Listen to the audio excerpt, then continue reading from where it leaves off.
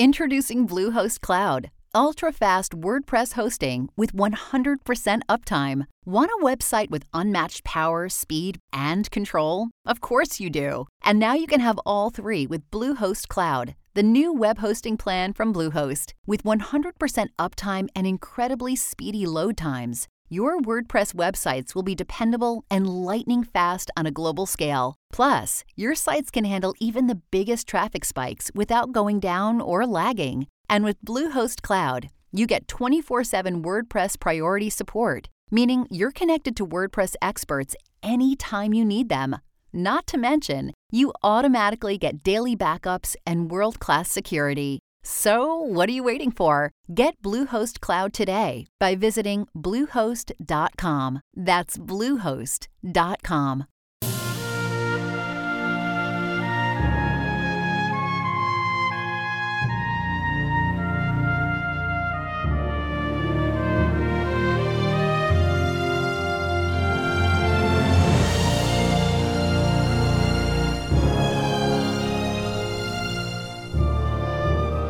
And now we return to Edgar Rice Burroughs' Tarzan of the Apes, Chapter 17, Burials.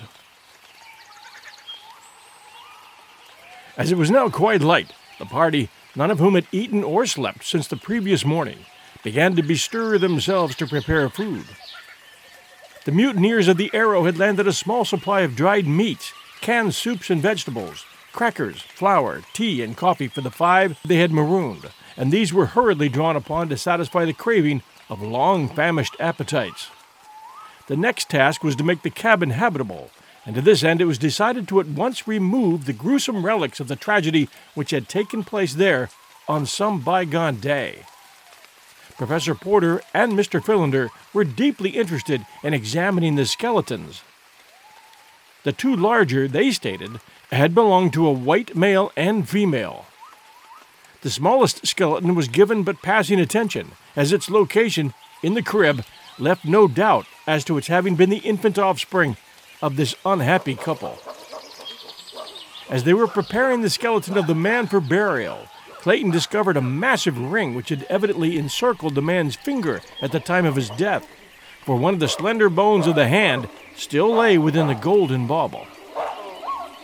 Picking it up to examine it, Clayton gave a cry of astonishment, for the ring bore the crest of the house of Greystoke. At the same time, Jane discovered the books in the cupboard, and on opening the fly-leaf of one of them saw the name John Clayton, London. In a second book which she hurriedly examined was the single name Greystoke. "Why, Mr. Clayton," she cried, "what does this mean? Here are the names of some of your own people in these books." "And here," he replied gravely, "is the great ring of the House of Greystoke, which has been lost since my uncle John Clayton, the former Lord Greystoke, disappeared, presumably lost at sea." "But how do you account for these things being here, in this savage African jungle?" exclaimed the girl. "There is but one way to account for it, Miss Porter," said Clayton. "The late Lord Greystoke was not drowned. He died here, in this cabin, and this poor thing upon the floor is all that is mortal of him." "Then this must have been Lady Greystoke," said Jane, reverently indicating the poor mass of bones upon the bed. "The beautiful Lady Alice," replied Clayton, "of whose many virtues and remarkable personal charms I've often heard my mother and father speak. Poor woman!" With deep reverence and solemnity, the bodies of the late Lord and Lady Greystoke were buried beside their little African cabin, and between them was placed a tiny skeleton of the baby of Kala the ape. As Mr. Philander was placing the frail bones of the infant in a bit of sailcloth, he examined the skull minutely. Then he called Professor Porter to his side, and the 2 argued in low tones for several minutes. "Most remarkable, most remarkable," said Professor Porter. "Bless me," said Mr. Philander. "We must acquaint Mr. Clayton with our discovery at once." "Tut, tut, Mr. Philander, tut, tut," remonstrated Professor Archimedes Q. Porter. "Let the dead past bury its dead." And so the white-haired old man repeated the burial service over this strange grave, while his 4 companions stood with bowed and uncovered heads about him. From the trees, Tarzan of the Apes watched the solemn ceremony, but most of all he watched the sweet face and graceful figure of Jane Porter. In his savage, untutored breast, new emotions were stirring. He could not fathom them. He wondered why he felt so great an interest in these people, why he had gone to such pains to save the 3 men. But he did not wonder why he had torn Saber from the tender flesh of the strange girl. Surely the men were stupid and ridiculous and cowardly. Even Manu, the monkey, was more intelligent than they. If these were creatures of his own kind, he was doubtful if his past pride in blood was warranted. But the girl? That was a different matter. He did not reason here. He knew that she was created to be protected, and that he was created to protect her. He wondered why they had dug a great hole in the ground merely to bury dry bones. Surely there was no sense in that. No one wanted to steal dry bones. Had there been meat upon them, he could have understood, for thus alone might one keep his meat from Dango the hyena and the other robbers of the jungle. When the grave had been filled with earth, the little party turned back toward the cabin, and Esmeralda, still weeping copiously for the 2 she'd never heard of before today, and who had been dead 20 years, chanced to glance toward the harbor. Instantly, her tears ceased. "Look at them low-down white trash out there," she shrilled, pointing toward the Arrow. "They all's a-desecrating us, right here on this here perverted island." And sure enough, the Arrow was being worked toward the open sea, slowly, through the harbor's entrance. "They promised to leave us firearms and ammunition," said Clayton. "The merciless beasts." "It is the work of that fellow they call Snipes, I am sure," said Jane. "King was a scoundrel, but he had a little sense of humanity. If they had not killed him, I know that he would have seen that we were properly provided for before they left us to our fate." "I regret that they did not visit us before sailing," said Professor Porter. "I had proposed requesting them to leave the treasure with us, as I shall be a ruined man if that is lost." Jane looked at her father sadly. "Never mind, dear," she said. "It wouldn't have done any good, because it is solely for the treasure that they killed their officers and landed us upon this awful shore." "Tut, tut, child," replied Professor Porter. "You are a good child, but inexperienced in practical matters." And Professor Porter turned and walked slowly away toward the jungle, his hands clasped beneath his long coattails and his eyes bent upon the ground. His daughter watched him with a pathetic smile upon her lips, and then, turning to Mr. Philander, she whispered, "Please don't let him wander off again as he did yesterday. We depend upon you, you know, to keep a close watch upon him." "He becomes more difficult to handle each day," replied Mr. Philander, with a sigh and a shake of his head. "I presume he's now off to report to the directors of the zoo that one of their lions was at large last night. Oh, Miss Jane, you don't know what I have to contend with." "Yes, I do, Mr. Philander, but while we all love him, you alone are best fitted to manage him, for regardless of what he may say to you, he respects your great learning, and therefore has immense confidence in your judgment. The poor dear cannot differentiate between erudition and wisdom." Mr. Philander, with a mildly puzzled expression on his face, turned to pursue Professor Porter, and in his mind he was revolving the question of whether he should feel complimented or aggrieved at Miss Porter's rather backhanded compliment. Tarzan had seen the consternation depicted upon the faces of the little group as they witnessed the departure of the Arrow. So, as the ship was a wonderful novelty to him, in addition, he determined to hasten out to the point of land at the north of the harbor's mouth and obtain a nearer view of the boat, as well as to learn, if possible, the direction of its flight. Swinging through the trees with great speed, He reached the point only a moment after the ship had passed out of the harbor, so that he obtained an excellent view of the wonders of this strange floating house. There were some 20 men running hither and thither about the deck, pulling and hauling on ropes. A light land breeze was blowing, and the ship had been worked through the harbor's mouth under scant sail. But now that they had cleared the point, every available shred of canvas was being spread that she might stand out to sea as handily as possible. Tarzan watched the graceful movements of the ship in rapt admiration and longed to be aboard her. Presently his keen eyes caught the faintest suspicion of smoke on the far northern horizon, and he wondered ever the cause of such a thing out on the great water. About the same time, the lookout on the Arrow must have discerned it, for in a few minutes Tarzan saw the sails being shifted and shortened. The ship came about, and presently he knew that she was beating back toward land. A man at the bows was constantly heaving into the sea a rope to the end of which a small object was fastened. Tarzan wondered what the purpose of this action might be. At last the ship came up directly into the wind. The anchor was lowered. Down came the sails. There was a great scurrying about on deck. A boat was lowered, and in it a great chest was placed. Then a dozen sailors bent to the oars and pulled rapidly toward the point where Tarzan crouched in the branches of a tree. In the stern of the boat, as it drew nearer, Tarzan saw the rat-faced man. It was but a few minutes later that the boat touched the beach. The men jumped out and lifted the great chest to the sand. They were on the north side of the point, so that their presence was concealed from those at the cabin. The men argued angrily for a moment. Then the rat-faced one, with several companions, ascended the low bluff on which stood the tree that concealed Tarzan. They looked about for several minutes. "Here is a good place," said the rat-faced sailor, indicating a spot beneath Tarzan's tree. "It's as good as any," replied one of his companions. "If they catch us with the treasure aboard, it will all be confiscated anyway.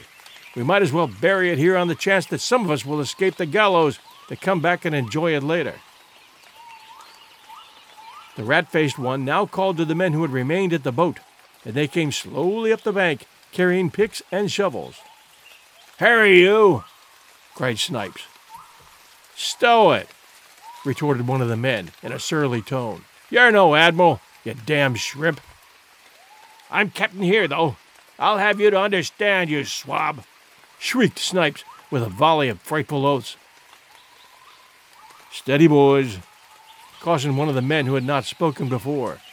"It ain't going to get us nothing by fighting amongst ourselves." "Right enough," replied the sailor who had resented Snipes' autocratic tones. "But it ain't going to get nobody nothing to put on airs in this bloomin' company, neither." "You fellas dig here," said Snipes, indicating a spot beneath the tree. "And while you're digging, Peter can be making a map of the location so we can find it again. You, Tom and Bill, take a couple more down and fetch up the chest." "Yeah, and what are you going to do?" asked he of the previous altercation. "Just boss us?"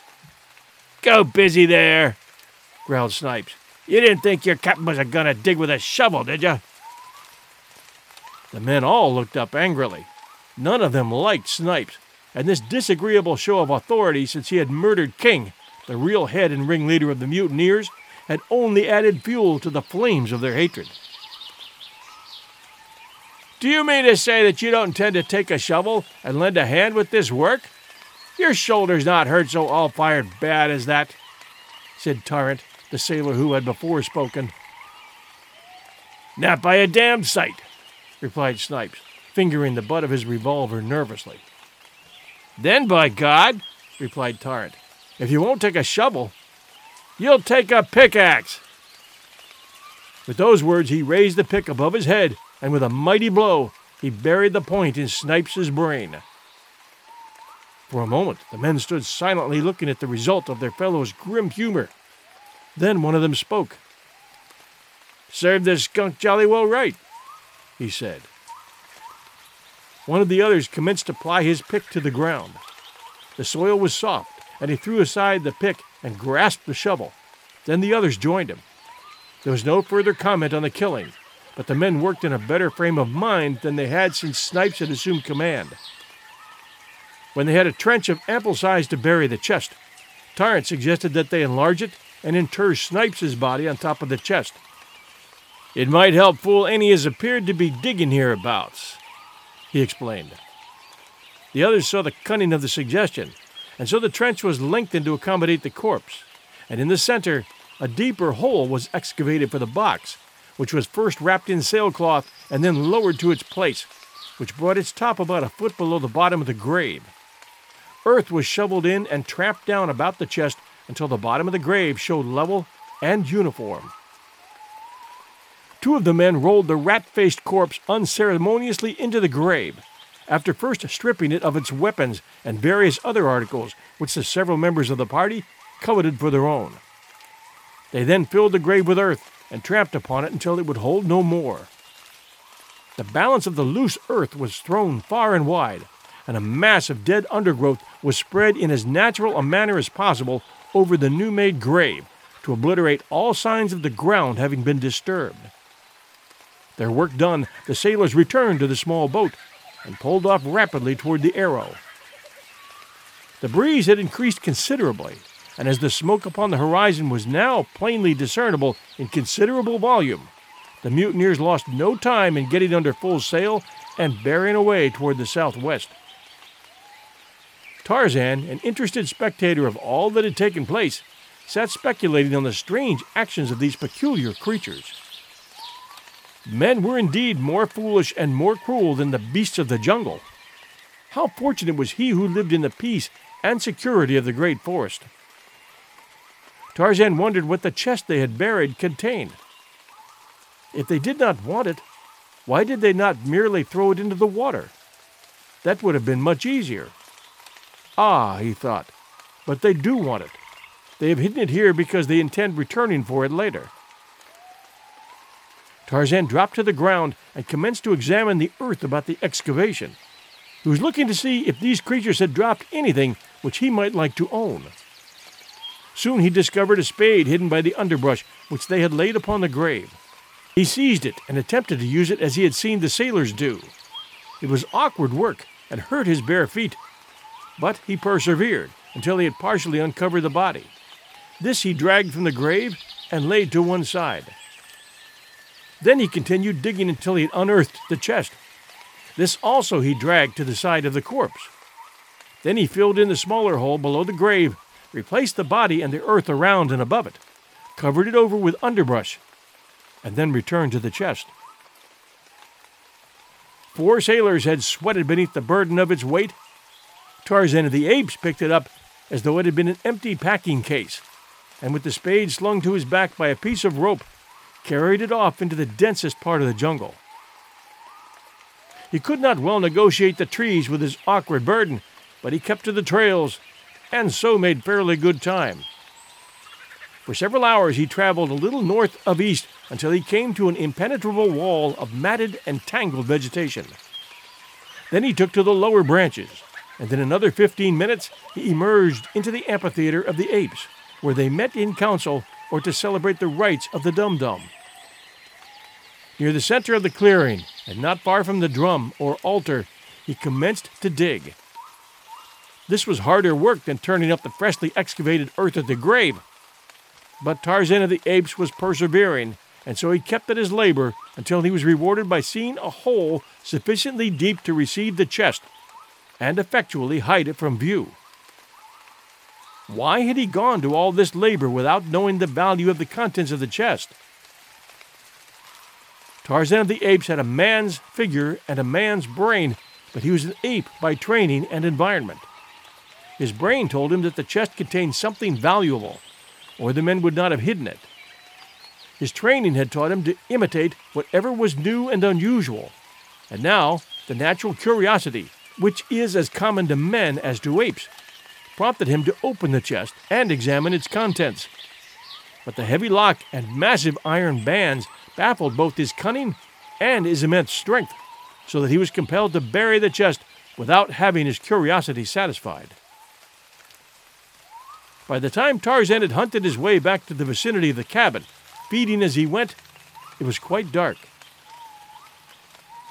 Within the little building, a light was burning, for Clayton had found an unopened tin of oil which had stood intact for 20 years, a part of the supplies left with the Claytons by Black Michael. The lamps also were still usable, and thus the interior of the cabin appeared as bright as day to the astonished Tarzan. He had often wondered at the exact purpose of the lamps.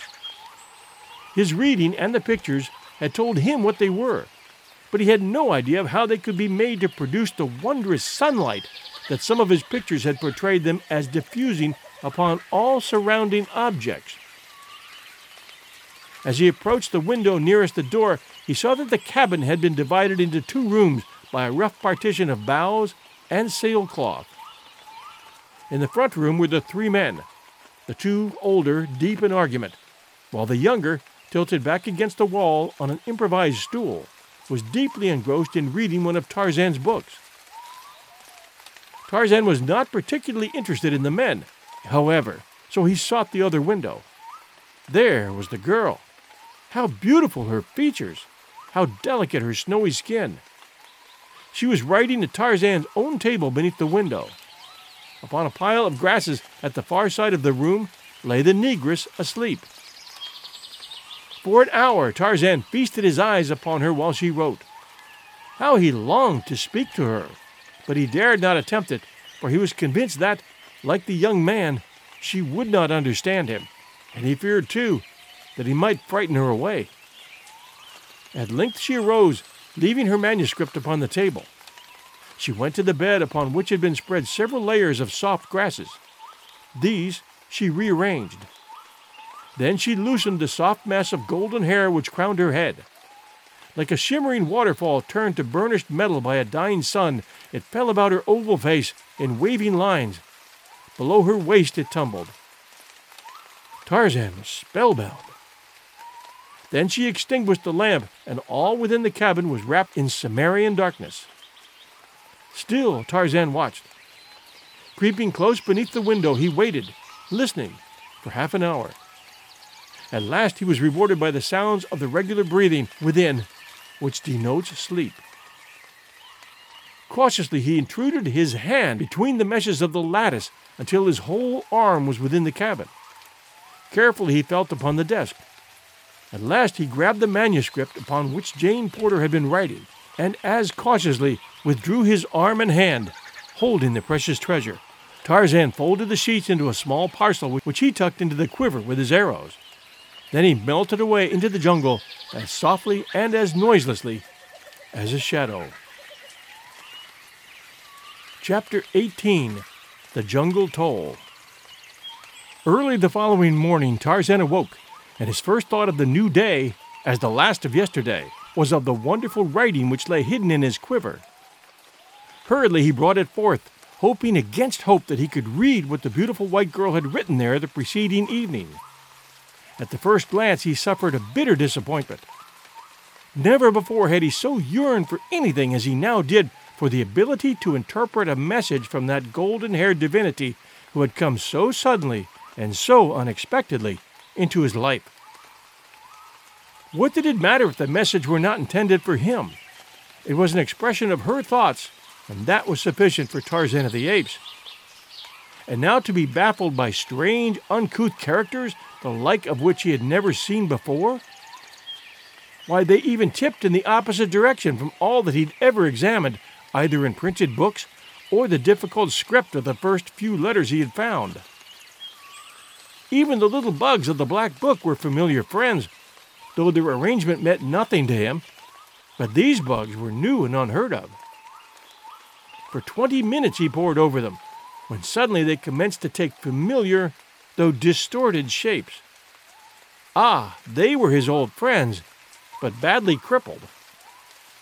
Then he began to make out a word here and a word there. His heart leaped for joy. He could read it, and he would.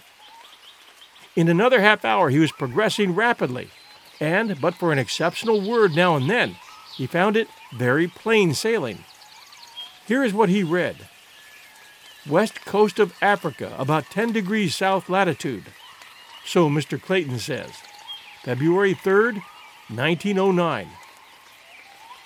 Dearest Hazel, it seems foolish to write you a letter that you may never see, but I simply must tell somebody of our awful experiences since we sailed from Europe on the ill-fated Arrow. If we never return to civilization, as now seems only too likely, this will at least prove a brief record of the events which led up to our final fate, whatever it may be. As you know, we were supposed to have set out upon a scientific expedition to the Congo. Papa was presumed to entertain some wondrous theory of an unthinkably ancient civilization, the remains of which lay buried somewhere in the Congo Valley. But after we were well under sail, the truth came out. It seems that an old bookworm who has a book and curio shop in Baltimore discovered between the leaves of a very old Spanish manuscript a letter written in 1550 detailing the adventures of a crew of mutineers of a Spanish galleon bound from Spain to South America with a vast treasure of doubloons and pieces of eight. I suppose, for they certainly sound weird and piratey. The writer had been one of the crew, and the letter was to his son, who was, at the very time the letter was written, master of a Spanish merchantman. Many years had elapsed since the events the letter narrated had transpired, and the old man had become a respected citizen of an obscure Spanish town. But the love of gold was still so strong upon him that he risked all to acquaint his son with the means of attaining fabulous wealth for them both. The writer told how but when a week out from Spain the crew had mutinied and murdered every officer and man who opposed them. But they defeated their own ends by this very act, for there was none left competent to navigate a ship at sea. They were blown hither and thither for 2 months, until sick and dying of scurvy, starvation, and thirst, they had been wrecked on a small islet. The galleon was washed high upon the beach, where she went to pieces, but not before the survivors, who numbered but 10 souls, had rescued one of the great chests of treasure. This they buried well up on the island. They lived there in constant hope of being rescued. One by one they sickened and died until only one man was left, the writer of the letter. The man had built a boat from the wreckage of the galleon, but having no idea where the island was located, he had not dared to put to sea. When all were dead except himself, however, the awful loneliness so weighed upon the mind of the sole survivor that he could endure it no longer, and choosing to risk death upon the open sea rather than madness on the lonely isle, he set sail in his little boat after nearly a year of solitude. Fortunately for him, he sailed due north, and within a week was in the track of the Spanish merchantman plying between the West Indies and Spain, and was picked up by one of these vessels homeward bound. The story he told was merely one of shipwreck in which all but a few had perished, the balance, except himself, dying after they reached the island. He did not mention the mutiny or the chest of buried treasure. The master of the merchantman assured him that from the position at which they'd picked him up, and the prevailing winds for the past week, he could have been on no other island than one of Cape Verde group, which lie off the west coast of Africa in about 16 or 17 degrees north latitude. His letter described the island minutely, as well as the location of the treasure, and was accompanied by the crudest, funniest little old map you ever saw, with trees and rocks all marked by scrawly X's to show the exact spot where the treasure had been buried. When Papa explained the real nature of the expedition, my heart sank, for I knew so well how visionary and impractical the poor dear has always been, that I feared that he had again been duped, especially when he told me he had paid $1,000 for the letter and map. To add to my distress, I learned that he had borrowed $10,000 more from Robert Candler and had given his notes for the amount.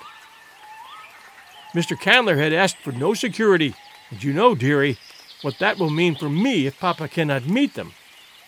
Oh, how I detest that man, Mr. Candler. We all tried to look on the bright side of things, but Mr. Philander and Mr. Clayton, he joined us in London just for the adventure, both felt as skeptical as I.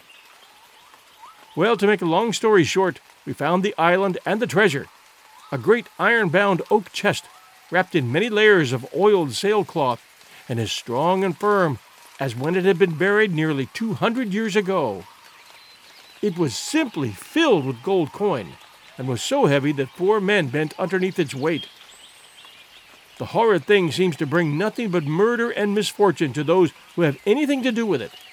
3 days after we sailed from Cape Verde Islands, our own crew mutinied and killed every one of their officers. Oh, it was the most terrifying experience one could imagine. I cannot even write of it.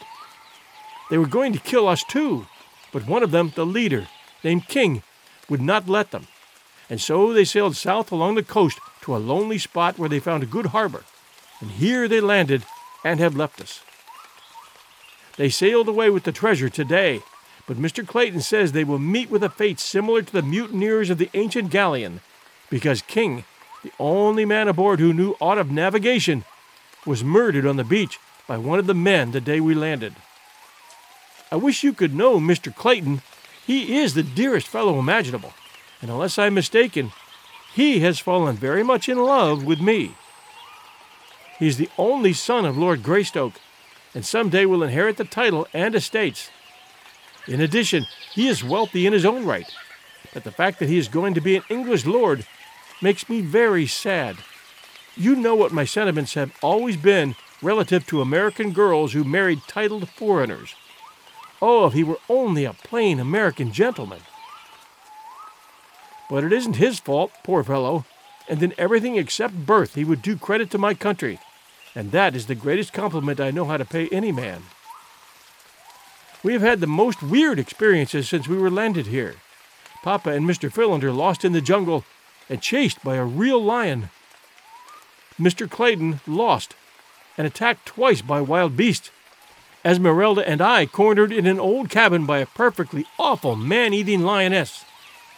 Oh, it was simply terrifical, as Esmeralda would say. But the strangest part of it all is the wonderful creature who rescued us. I have not seen him, but Mr. Clayton and Papa and Mr. Philander have, and they say that he is a perfectly godlike white man tanned to a dusky brown, with the strength of a wild elephant, the agility of a monkey, and the bravery of a lion. He speaks no English, and vanishes as quickly and as mysteriously after he has performed some valorous deed, as though he were a disembodied spirit. Then we have another weird neighbor who printed a beautiful sign in English and tacked it on the door of his cabin, which we have preempted, warning us to destroy none of his belongings and signing himself Tarzan of the Apes. We have never seen him, though we think he is about, for one of the sailors who was going to shoot Mr. Clayton in the back received a spear in his shoulder from some unseen hand in the jungle.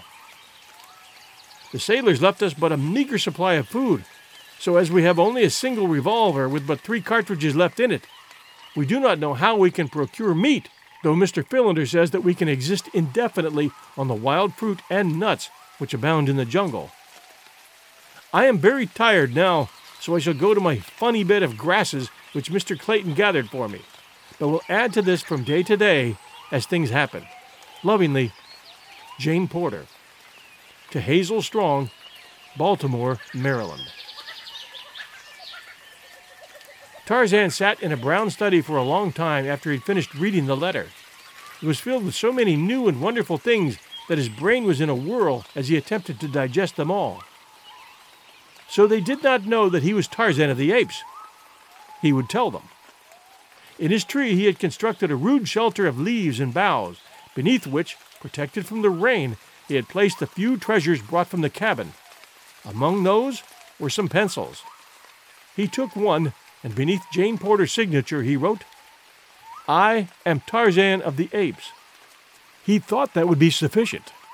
Later he would return the letter to the cabin. In the matter of food, thought Tarzan, they had no need to worry. He would provide. And he did. The next morning, Jane found her missing letter in the exact spot from which it had disappeared 2 nights before. She was mystified. But when she saw the printed words beneath her signature, she felt a cold, clammy chill run up her spine. She showed the letter, or rather the last sheet with the signature, to Clayton. "And to think," she said, "that uncanny thing was probably watching me all the time that I was writing. Ooh, it makes me shudder just to think of it." "But he must be friendly," reassured Clayton, "for he has returned your letter, nor did he offer to harm you. And unless I'm mistaken, he left a very substantial memento of his friendship outside the cabin door last night, for I just found the carcass of a wild boar there as I came out." From then on, scarcely a day passed that did not bring its offering of game or other food. Sometimes it was a young deer, again a quantity of strange cooked food, cassava cakes pilfered from the village of Mbanga, or a boar, a leopard, and once a lion. Tarzan derived the greatest pleasure of his life in hunting meat for these strangers. It seemed to him that no pleasure on earth could compare with laboring for the welfare and protection of the beautiful white girl. Some day he would venture into the camp in daylight and talk with these people through the medium of the little bugs which were familiar to them and to Tarzan. But he found it difficult to overcome the timidity of the wild thing of the forest, and so day followed day without seeing a fulfillment of his good intentions. The party in the camp, emboldened by familiarity, wandered farther and yet farther into the jungle in search of nuts and fruit.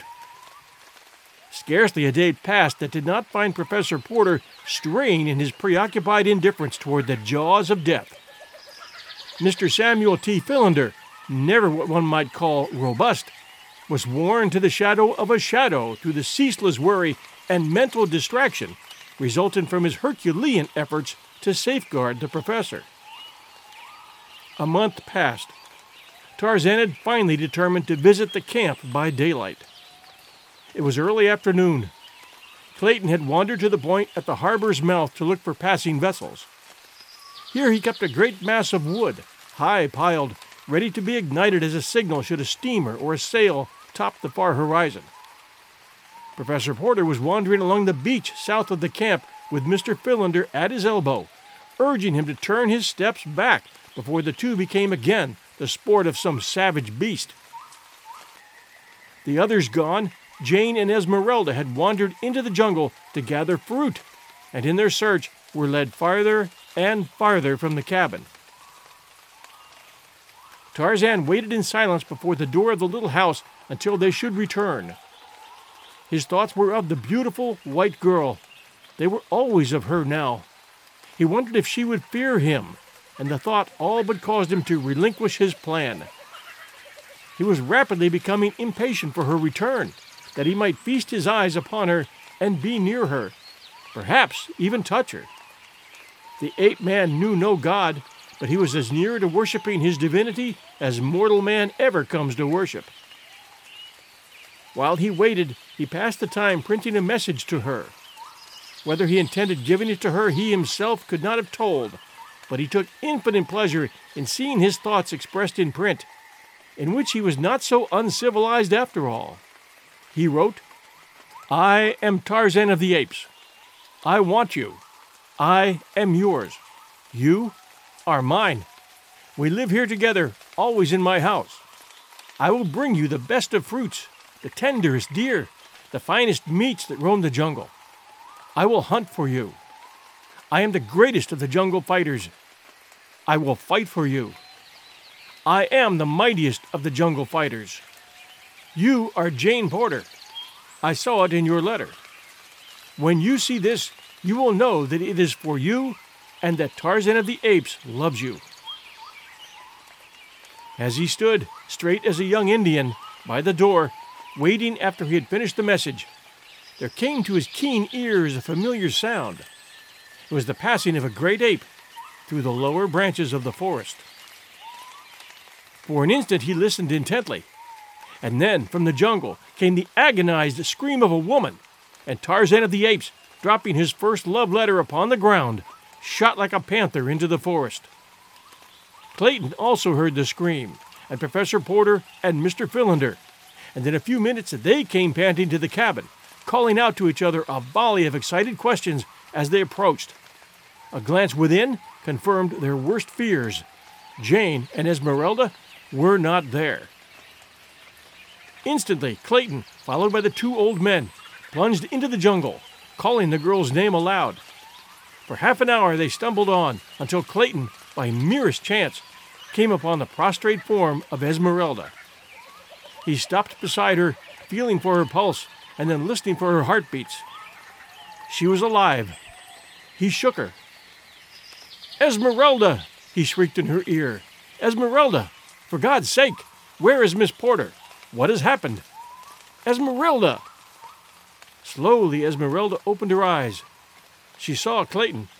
She saw the jungle about her. "Oh, Gabrielle!" she screamed, and fainted again. By this time, Professor Porter and Mr. Philander had come up. "What shall we do, Mr. Clayton?" asked the old professor. "Where shall we look? God could not have been so cruel as to take my little girl away from me now." "We must arouse Esmeralda first," replied Clayton. "She can tell us what has happened. Esmeralda!" he cried again, shaking the black woman roughly by the shoulder. "Oh, Gabrielle, I want to die!" cried the poor woman, but with eyes fast closed. "Let me die, dear Lord. Don't let me see that awful face again." Come, Esmeralda," cried Clayton. "The Lord isn't here. It's Mr. Clayton. Open your eyes." Esmeralda did as she was bade. "Oh, Gabrielle, thank the Lord," she said. "Where is Miss Porter? What happened?" questioned Clayton. "Ain't Miss Jane here?" cried Esmeralda, sitting up with wonderful celerity for one of her bulk. "Oh, Lord, now I remember. It must have took her away." And she began to sob and wail her lamentations. "What took her away?" cried Professor Porter. "A great big giant, all covered with hair." "A gorilla, Esmeralda?" questioned Mr. Philander, and the three men scarcely breathed as he voiced the horrible thought. "I thought it was the devil, but I guess it must have been one of them gore-elephants. Oh, my poor baby, my poor little honey." And again Esmeralda broke into uncontrollable sobbing. Clayton immediately began to look about for tracks, but he could find nothing save a confusion of trampled grasses in the close vicinity, and his woodcraft was too meager for the translation of what he did see. All the balance of the day they sought through the jungle, but as night drew on, they were forced to give up in despair and hopelessness, for they did not even know in what direction the thing had borne Jane.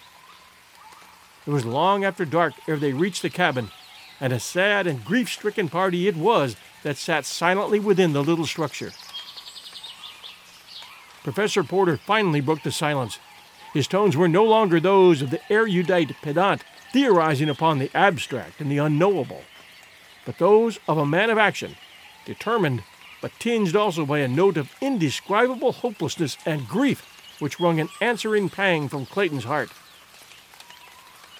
"I shall lie down now," said the old man, "and try to sleep. Early tomorrow, as soon as it is light, I shall take what food I can carry and continue the search until I have found Jane. I will not return without her." His companions did not reply at once. Each was immersed in his own sorrowful thoughts, and each knew, as did the old professor, what the last words meant. Professor Porter would never return from the jungle. At length Clayton arose and laid his hand gently upon Professor Porter's bent old shoulder. "I shall go with you, of course," he said. "I knew that you would offer, that you would wish to go, Mr. Clayton, but you must not. Jane is beyond human assistance now. What was once my dear little girl shall not lie alone and friendless in the awful jungle. The same vines and leaves will cover us, the same rains beat upon us, and when the spirit of her mother is abroad, it will find us together in death, as it has always found us in life. No, it is I alone who must go, for she was my daughter, all that was left on earth for me to love." "I shall go with you," said Clayton simply. The old man looked up, regarding the strong, handsome face of William Cecil Clayton intently. Perhaps he read there the love that lay in the heart beneath, the love for his daughter. He had been too preoccupied with his own scholarly thoughts in the past to consider the little occurrences, the chance words, which would have indicated to a more practical man that these young people were being drawn more and more closely to one another. Now those thoughts came back to him, one by one. "As you wish," he said. "You may count on me also," said Mr. Philander. "No, my dear old friend," said Professor Porter. "We may not all go. It would be cruelly wicked to leave poor Esmeralda here alone, and 3 of us would be no more successful than 1. There be enough dead things in the cruel forest as it is. Come, let us try to sleep a little." Chapter 19. The Call of the Primitive. From the time Tarzan left the tribe of great anthropoids in which he'd been raised, it was torn by continual strife and discord. Turquoise proved a cruel and capricious king, so that, one by one, many of the older and weaker apes, upon whom he was particularly prone to vent his brutish nature, took their families and sought the quiet and safety of the far interior. But at last those who remained were driven to desperation by the continued truculence of Turquoise, and it so happened that one of them recalled the parting admonition of Tarzan. "If you have a chief who is cruel, do not do as the other apes do and attempt, any one of you, to pit yourself against him alone. But instead, let 2 or 3 or 4 of you attack him together. Then, if you will do this, no chief will dare to be other than he should be, for 4 of you can kill any chief who may ever be over you." And the ape who recalled this wise counsel repeated it to several of his fellows, so that when Turquoise returned to the tribe that day, he found a warm reception awaiting him. There were no formalities. As Turquoise reached the group, 5 huge hairy beasts sprang upon him. At heart he was an arrant coward, which is the way with bullies among apes, as well as among men, so he did not remain to fight and die, but tore himself away from them as quickly as he could and fled into the sheltering boughs of the forest. 2 more attempts he made to rejoin the tribe, but on each occasion he was set upon and driven away.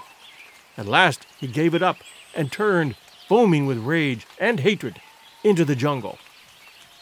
For several days Turquoise wandered aimlessly, nursing his spite and looking for some weak thing on which to vent his pent anger. It was in this state of mind that the horrible, man-like beast, swinging from tree to tree, came suddenly upon 2 women in the jungle. He was right above them when he discovered them.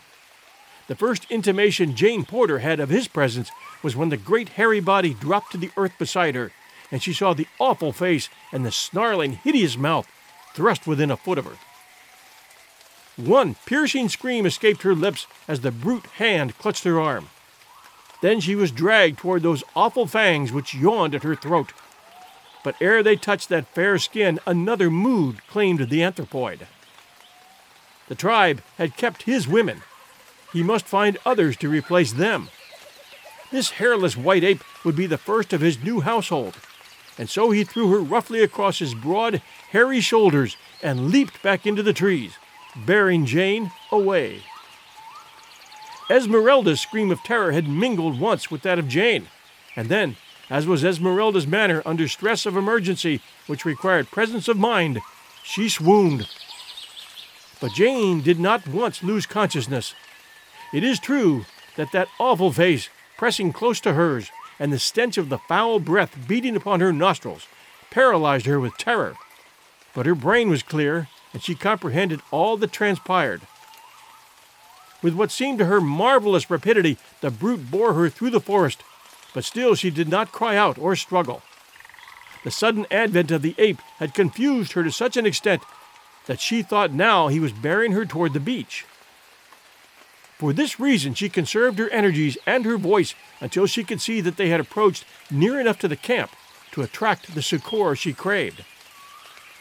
She could not have known it, but she was being borne farther and farther into the impenetrable jungle. The scream that had brought Clayton and the 2 older men stumbling through the undergrowth had led Tarzan of the Apes straight to where Esmeralda lay, But it was not Esmeralda in whom his interest centered. Though pausing over her, he saw that she was unhurt. For a moment he scrutinized the ground below and the trees above, until the ape that was in him by virtue of training and environment, combined with the intelligence that was his by right of birth, told his wondrous woodcraft the whole story as plainly as though he had seen the thing happen with his own eyes. And then Tarzan was gone again into the swaying trees, following the high-flung spoor which no other human eye could have detected, much less translated. At boughs' ends, where the anthropoid swings from one tree to another, there is most to mark the trail, but least to point the direction of the quarry. For there the pressure is downward always, toward the small end of the branch, whether the ape be leaving or entering a tree. Nearer the center of the tree, where the signs of passage are fainter, the direction is plainly marked. Here, on this branch, a caterpillar has been crushed by the fugitive's great foot, and Tarzan knows instinctively where that same foot would touch in the next stride. Here he looks to find a tiny particle of the demolished larvae, sometimes not more than a speck of moisture. Again, a minute bit of bark has been upturned by the scraping hand, and the direction of the break indicates the direction of the passage. Or some great limb, or the stem of the tree itself has been brushed by the hairy body, and a tiny shred of hair tells him by the direction from which it is wedged beneath the bark that he's on the right trail. Nor does he need to check his speed to catch these seemingly faint records of the fleeing beast. To Tarzan they stand out boldly against all the myriad other scars and bruises and signs upon the leafy way. But strongest of all is the scent, for Tarzan is pursuing up the wind, and his trained nostrils are as sensitive as a hound's. There are those who believe that the lower orders are specially endowed by nature with better olfactory nerves than man, but it is merely a matter of development. Man's survival does not hinge so greatly upon the perfection of his senses. His power to reason has relieved them of many of their duties, and so they have, to some extent, atrophied, as have the muscles which move the ears and scalp, merely from disuse. The muscles are there, about the ears and beneath the scalp, and so are the nerves which transmit sensations to the brain, but they are underdeveloped because they are not needed. Not so with Tarzan of the Apes. From early infancy his survival had depended upon acuteness of eyesight, hearing, smell, touch, and taste, far more than upon the more slowly developed organ of reason. The least developed of all in Tarzan was the sense of taste, for he could eat luscious fruits or raw flesh, long buried, with almost equal appreciation. But in that he differed but slightly from more civilized epicures. Almost silently the ape-man sped in on the track of Terkoz and his prey, but the sound of his approach reached the ears of the fleeing beast and spurred it on to greater speed. 3 miles were covered before Tarzan overtook them, and then Terkoz, seeing that further flight was futile, dropped to the ground in a small open glade that he might turn and fight for his prize or be free to escape unhampered if he saw that the pursuer was more than a match for him. He still grasped Jane in one great arm as Tarzan bounded like a leopard into the arena which nature had provided for this primeval-like battle. When Terkoz saw that it was Tarzan who pursued him, he jumped to the conclusion that this was Tarzan's woman, since they were of the same kind, white and hairless. And so he rejoiced at this opportunity for double revenge upon his hated enemy. To Jane, the strange apparition of this godlike man was as wine to sick nerves. From the description which Clayton and her father and Mr. Philander had given her, she knew that it must be the same wonderful creature who had saved them, and she saw in him only a protector and a friend. But as Terkoz pushed her roughly aside to meet Tarzan's charge, and she saw the great proportions of the ape and mighty muscles and fierce fangs, her heart quailed. How could any vanquish such a mighty antagonist? Like 2 charging bulls they came together, and like 2 wolves sought each other's throat. Against the long canines of the ape, was pitted the thin blade of the man's knife. Jane, her lithe young form flattened against the trunk of a great tree, her hands tight pressed against her rising and falling bosom, and her eyes wide with mingled horror, fascination, fear, and admiration, watched the primordial ape battle with the primeval man for possession of a woman. For her. As the great muscles of the man's back and shoulders knotted beneath the tension of his efforts, and the huge biceps and forearm held at bay those mighty tusks, the veil of centuries of civilization and culture was swept from the blurred vision of the Baltimore girl. When the long knife drank deep a dozen times of Turquoise's heart's blood, and the great carcass rolled lifeless upon the ground, it was a primeval woman who sprang forward with outstretched arms toward the primeval man who had fought for her and won her. And Tarzan? He did what no red-blooded man needs lessons in doing. He took his woman in his arms and smothered her upturned, panting lips with kisses. For a moment, Jane lay there with half-closed eyes. For a moment, the first in her young life, she knew the meaning of love. But as suddenly as the veil had been withdrawn, it dropped again, and an outraged conscience suffused her face with its scarlet mantle, and a mortified woman thrust Tarzan and the apes from her and buried her face in her hands. Tarzan had been surprised when he had found the girl he had learned to love, after a vague and abstract manner, a willing prisoner in his arms. Now he was surprised that she repulsed him. He came close to her once more and took hold of her arm. She turned upon him like a tigress, striking his great breast with her tiny hands. Tarzan could not understand it. A moment ago, and it had been his intention to hasten Jane back to her people. But that little moment was lost now in the dim and distant past of things which were, but can never be again, and with it the good intentions had gone to join the impossible. Since then, Tarzan of the Apes had felt a warm, lithe form close pressed to his. Hot, sweet breath against his cheek and mouth had fanned a new flame to life within his breast, and perfect lips had clung to his in burning kisses that had seared a deep brand into his soul, a brand which marked a new Tarzan. Again he laid his hand upon her arm. Again she repulsed him. And then Tarzan of the Apes did just what his first ancestor would have done. He took his woman in his arms and carried her into the jungle. Early the following morning, the four within the little cabin by the beach were awakened by the booming of a cannon. Clayton was the first to rush out, and there, beyond the harbor's mouth, he saw two vessels lying at anchor. One was the Arrow, and the other a small French cruiser. The sides of the latter were crowded with men gazing shoreward, and it was evident to Clayton, as to the others who had now joined him, that the gun which they had heard had been fired to attract their attention if they still remained at the cabin. Both vessels lay at a considerable distance from the shore, and it was doubtful if their glasses would locate the waving hats of the little party far in between the harbor's points.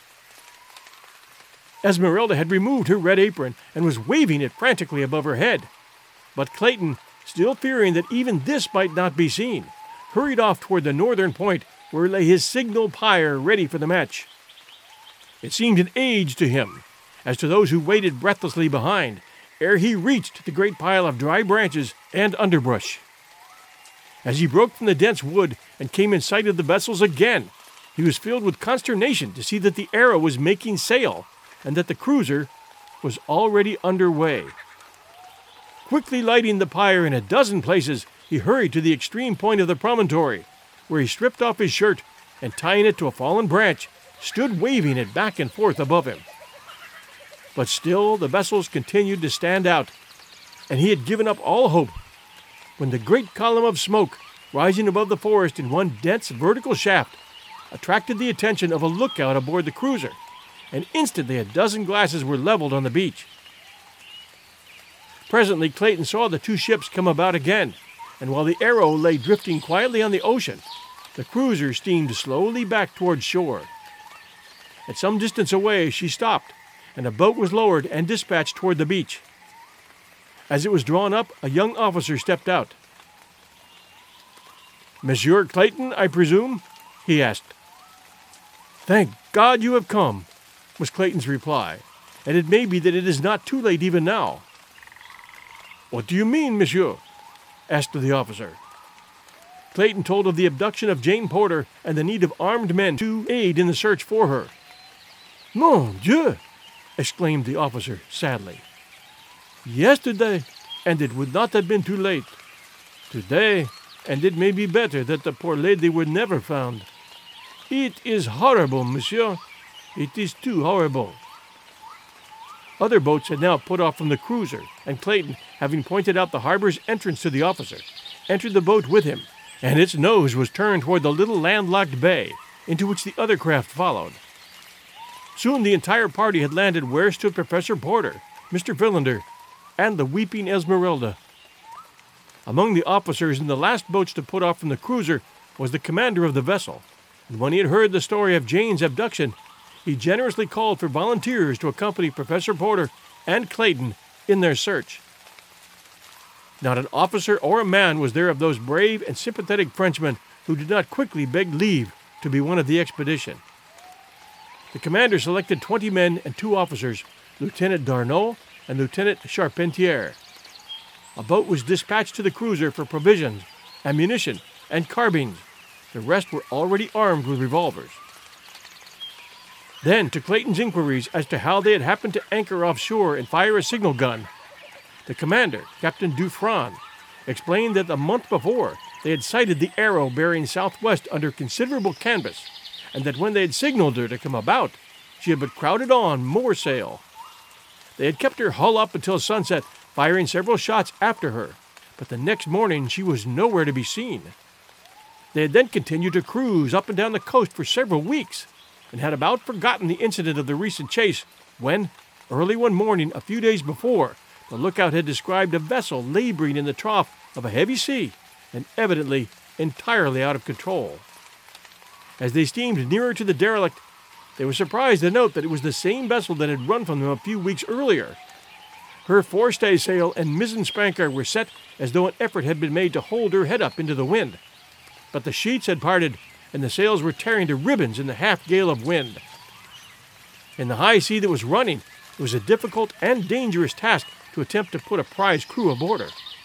And as no signs of life had been seen above deck, it was decided to stand by until the wind and sea abated.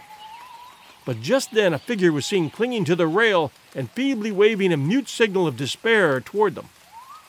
Immediately a boat's crew was ordered out, and an attempt was successfully made to board the Arrow. The sight that met the Frenchmen's eyes as they clambered over the ship's side was appalling. A dozen dead and dying men rolled hither and thither upon the pitching deck, the living intermingled with the dead. 2 of the corpses appeared to have been partially devoured as though by wolves.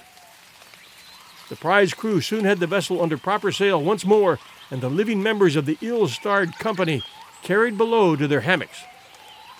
The dead were wrapped in tarpaulins and lashed on deck to be identified by their comrades before being consigned to the deep. None of the living were conscious when the Frenchmen reached the Arrow's deck. Even the poor devil who had waved the single despairing signal of distress had lapsed into unconsciousness before he had learned whether it had availed or not. It did not take the French officer long to learn what had caused the terrible condition aboard, for when water and brandy were sought to restore the men, it was found that there was none, nor even food of any description. He immediately signaled to the cruiser to send water, medicine, and provisions, and another boat made the perilous trip to the Arrow. When restoratives had been applied, several of the men regained consciousness, and then the whole story was told. That part of it we know up to the sailing of the Arrow after the murder of Snipes, and the burial of his body above the treasure chest. It seems that the pursuit by the cruiser had so terrorized the mutineers that they had continued out across the Atlantic for several days after losing her.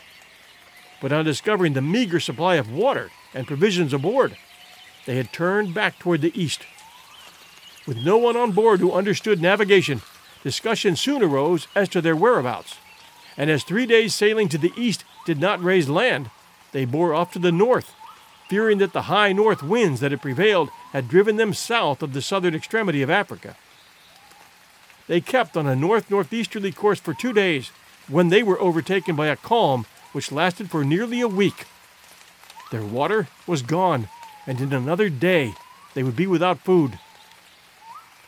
Conditions changed rapidly from bad to worse. One man went mad and leaped overboard. Soon another opened his veins and drank his own blood. When he died, they threw him overboard also, though there were those among them who wanted to keep the corpse on board. Hunger was changing them from human beasts to wild beasts. 2 days before they had been picked up by the cruiser, they had become too weak to handle the vessel, and that same day 3 men died. On the following morning, it was seen that one of the corpses had been partially devoured. All that day the men lay glaring at each other like beasts of prey, and the following morning 2 of the corpses lay almost entirely stripped of flesh. The men were but little stronger for their ghoulish repast, for the want of water was by far the greatest agony with which they had to contend. And then the cruiser had come. When those who could had recovered, the entire story had been told to the French commander, but the men were too ignorant to be able to tell him at just what point on the coast the professor and his party had been marooned. So the cruiser had steamed slowly along within sight of land, firing occasional signal guns and scanning every inch of the beach with glasses. They had anchored by night so as not to neglect a particle of the shoreline, and it had happened that the preceding night had brought them off the very beach where lay the little camp they sought. The signal guns of the afternoon before had not been heard by those on shore, and it was presumed because they had doubtless been in the thick of the jungle searching for Jane Porter, where the noise of their own crashing through the underbrush would have drowned the report of a far distant gun. By the time the 2 parties had narrated their several adventures, the cruiser's boat had returned with supplies and arms for the expedition. Within a few minutes, the little body of sailors and the 2 French officers, together with Professor Porter and Clayton, set off upon their hopeless and ill-fated quest into the untracked jungle. Coming next week, Chapter 20, Heredity.